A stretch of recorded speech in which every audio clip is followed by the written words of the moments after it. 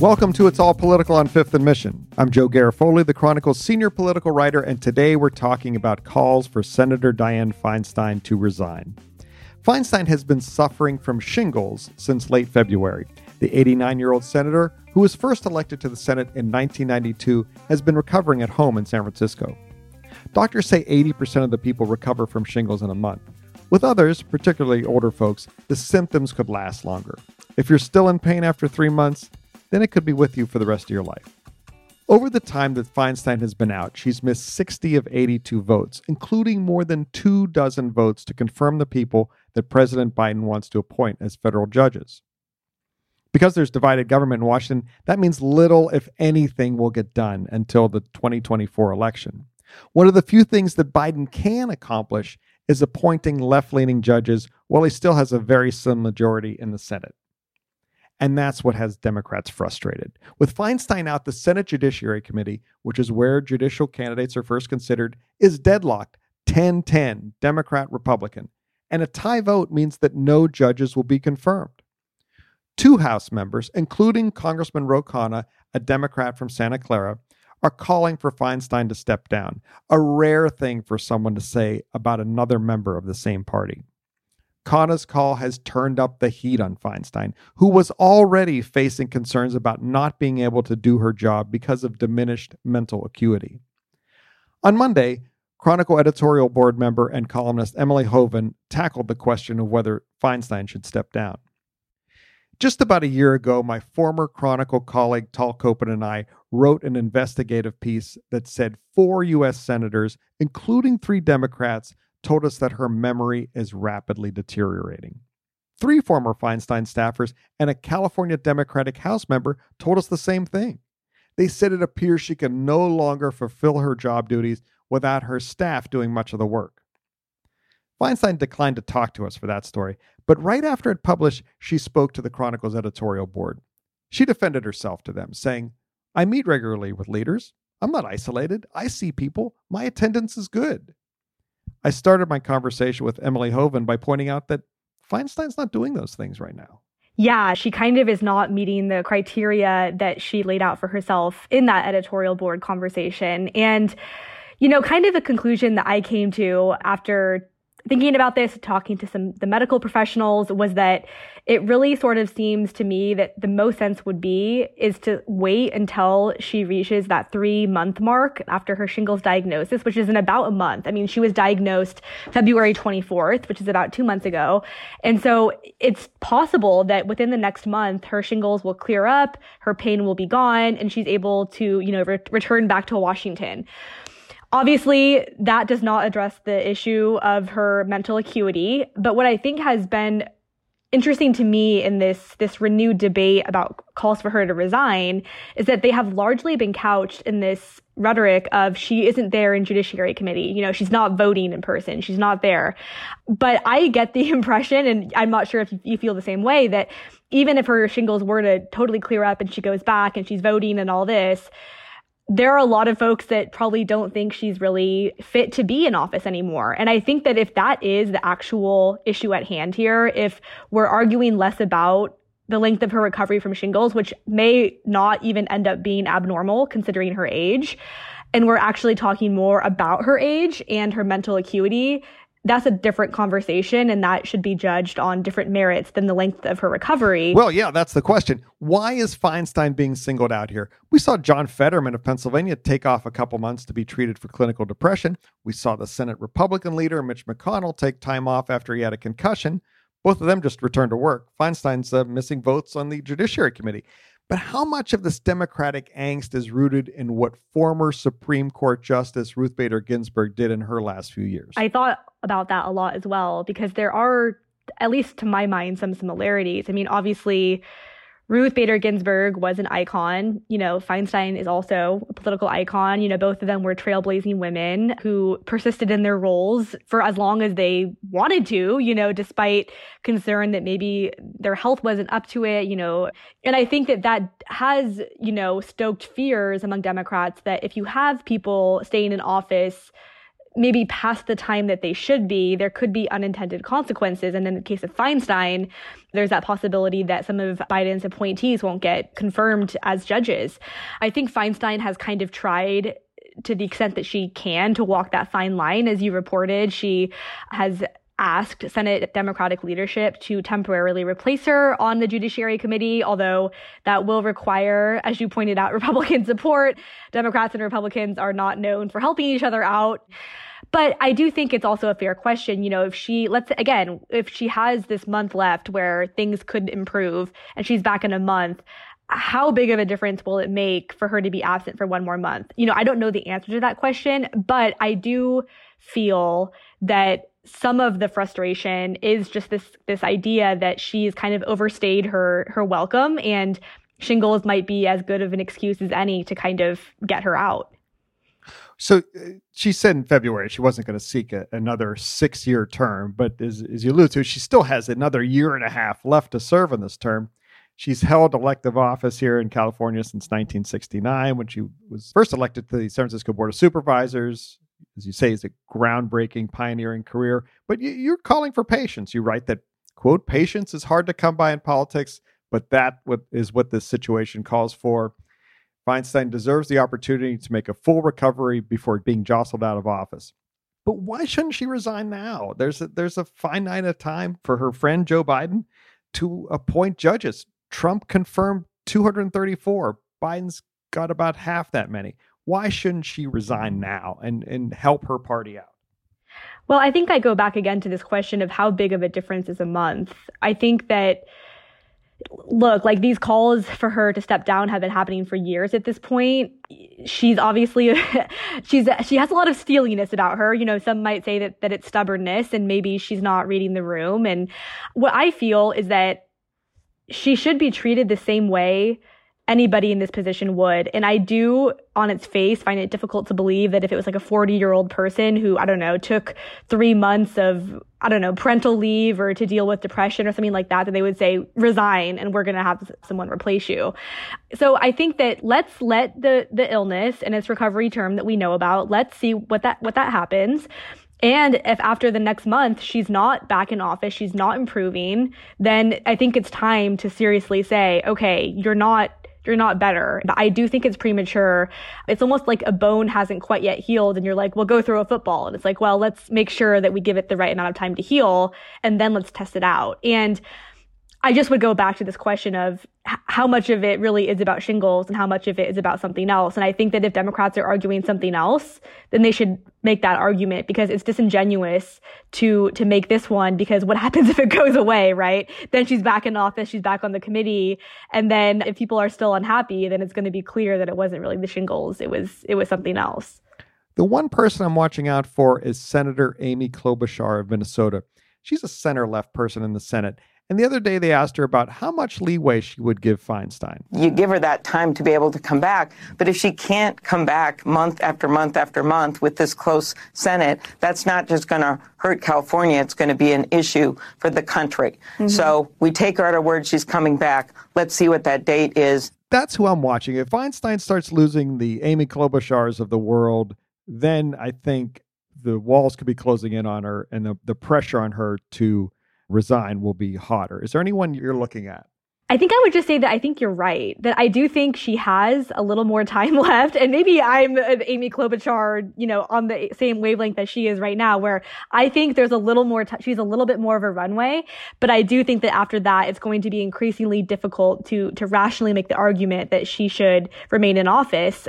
I would say that someone that I'm watching, not because I think he's going to weigh in on it, because I don't think he will until he absolutely has to, is Governor Gavin Newsom, just because it's fascinating to me that if Feinstein were to step down or to resign, the governor would be in this pickle about who he would have to choose to replace her. And he would only be the third governor in California history that would have the opportunity to appoint 2 U.S. senators. And as you've written, he has pledged to appoint a Black woman to the seat if Feinstein were to resign. And then that's going to set off a whole array of questions. Let's talk about the complications there, because if there's one person that doesn't want Feinstein to resign, I think it's Gavin Newsom. Exactly. He would be in a tough position. Explain why he would be in a tough position? Well, I think part of it has to do with the fact that he has made this promise, right, that he would appoint a Black woman, because when Kamala Harris left, she was the only Black woman in the Senate. And so now there's this question of who would he pick, because the primary for the 2024 election is coming up in like a year, which is insane. And there are already 3 candidates in the race: Adam Schiff, Katie Porter, and Barbara Lee. Of those, Barbara Lee is the only Black woman. And so if Newsom were to pick her, he would be pretty clearly putting his weight on the scale and potentially tipping the scales of the election in her favor when that 2024 primary comes around. And that could be difficult. I mean, he also could appoint a caretaker, someone that essentially says, I'm going to just hold this seat and, I'm not going to run in 2024. I'm just going to kind of fill this spot until the people vote. Dianne Feinstein used to be one of the most popular politicians in California, but that's changed a lot lately. I'll talk to Emily about that after a break. But before you go, I want to tell you about a fun Chronicle Live event. It's all about the future of California weather. It's this Thursday at Manny's. We'll test your local weather knowledge, and there'll be a fascinating discussion featuring newsroom meteorologist Jerry Diaz, ABC 7's Drew Tuma, and climatologist Alan Rhodes. Thursday at 6 p.m. Get your tickets at welcometomannys.com. Hey, I've been to these Chronicle events at Manny's, and they are great. Really intimate audience, fabulous energy in the room. They are a blast. You're listening to Fifth and Mission. You can support the newsroom that creates this podcast by signing up for unlimited access at sfchronicle.com/pod or by downloading the San Francisco Chronicle app. Last week, Feinstein sought to take some of the heat off of herself by saying that she would temporarily step down from the Senate Judiciary Committee. Chuck Schumer, majority leader, said he would temporarily replace her in the committee with someone else until she returned. But that idea sounds doomed because it would involve Schumer getting help from Republicans. And, you allude to this earlier, where in divided government, there's really no incentive for Republicans to toss a life preserver to the drowning Democrats on this one. Where is that right now? I heard Senator Tom Cotton, as we're recording this, a Republican from Arkansas, say, I'm not voting for that. He explicitly said, I'm not helping the Democrats out because this is one of the few things they can accomplish in an election year. You think there's a chance of actually happening? I mean, just off of political vibes alone, I cannot even really think of a situation where you're going to have Democrats or Republicans helping each other out in that way. I mean, I guess another way to think about it, and I don't know if they're thinking this far in advance, but okay, let's say that she doesn't get better and that she's under increasing pressure to resign. She does resign. Okay, Newsom appoints someone. Is it someone that they would like or dislike more than Feinstein? Like, is it someone who's going to be way more progressive than she is? I mean, I don't know if they think like that, but I guess there could be an argument to make for allowing someone to replace her. I just think that's doomed. I think we're going to be back to square one, and the heat will be back on Feinstein and perhaps Newsom again.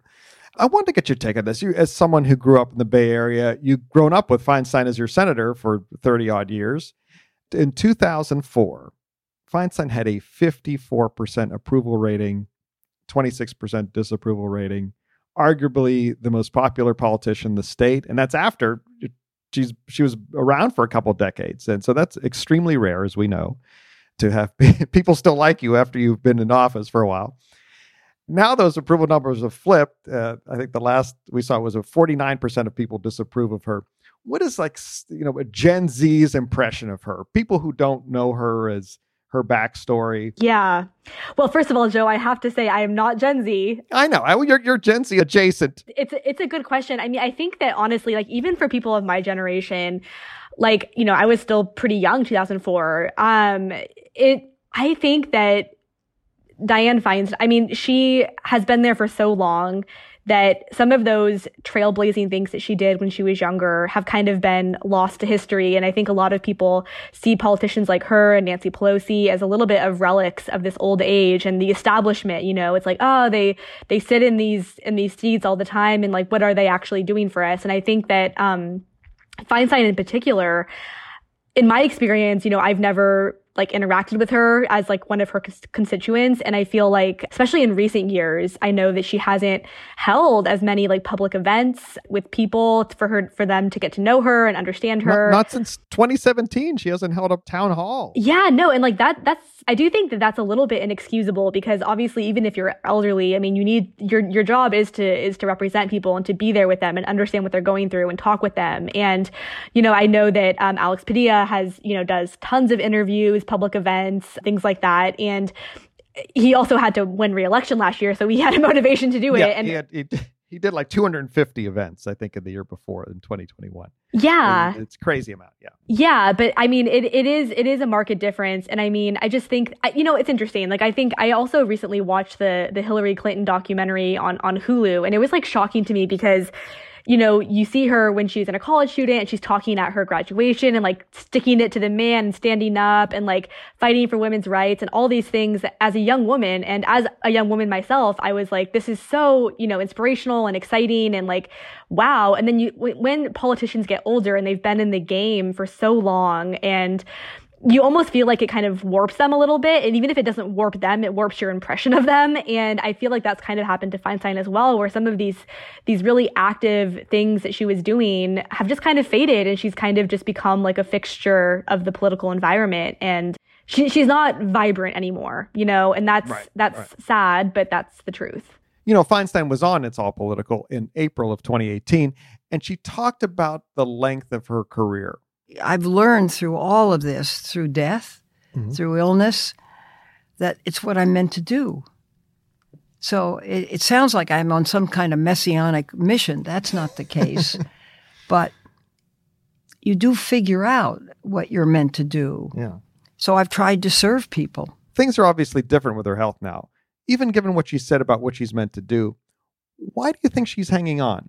Look, if it was me in her position, I think it would honestly be a little bit of pride, because you have been there for so long, right? And like, she would have never gotten to the things that she got to. She never would have been the first female mayor of San Francisco, longest serving female senator in US history. If people had said like, stop or leave, or you've had enough, like time for you to go. I mean, the idea of being told what to do, I don't think anybody likes it, right? And I think for Feinstein, there would be a sense of pride and relief in wrapping things up in 2024. And it's like, I completed what I set out to do. I completed my term. No one kicked me out. No one told me what to do. And like, screw that, And I think that's a little bit how I would feel, to be quite honest, just because you want what you feel like you deserve and what you have earned. And I feel like she feels that she has earned this. She has earned the right to finish with dignity on her terms and no one else's. And yeah, she's a moderate Democrat. Like, yeah, she's old, and like, she doesn't care. Like, she doesn't feel the need, I don't think, to move aside, because the next person, they'll have their turn, but this is mine. I'm going to complete it the way I want to. Emily Hovind, thanks so much for being on It's All Political on Fifth and Mission. This was great. Thanks so much, Joe. I hope that you and your family are safe and healthy. Thanks to Emily Hovind for being on the podcast today. You can find her story on Dianne Feinstein at sfchronicle.com and on the Chronicle app. I'd like to thank the King Kaufman, for producing and editing this episode. And remember, no matter why you're missing work, it's all political on Fifth and Mission.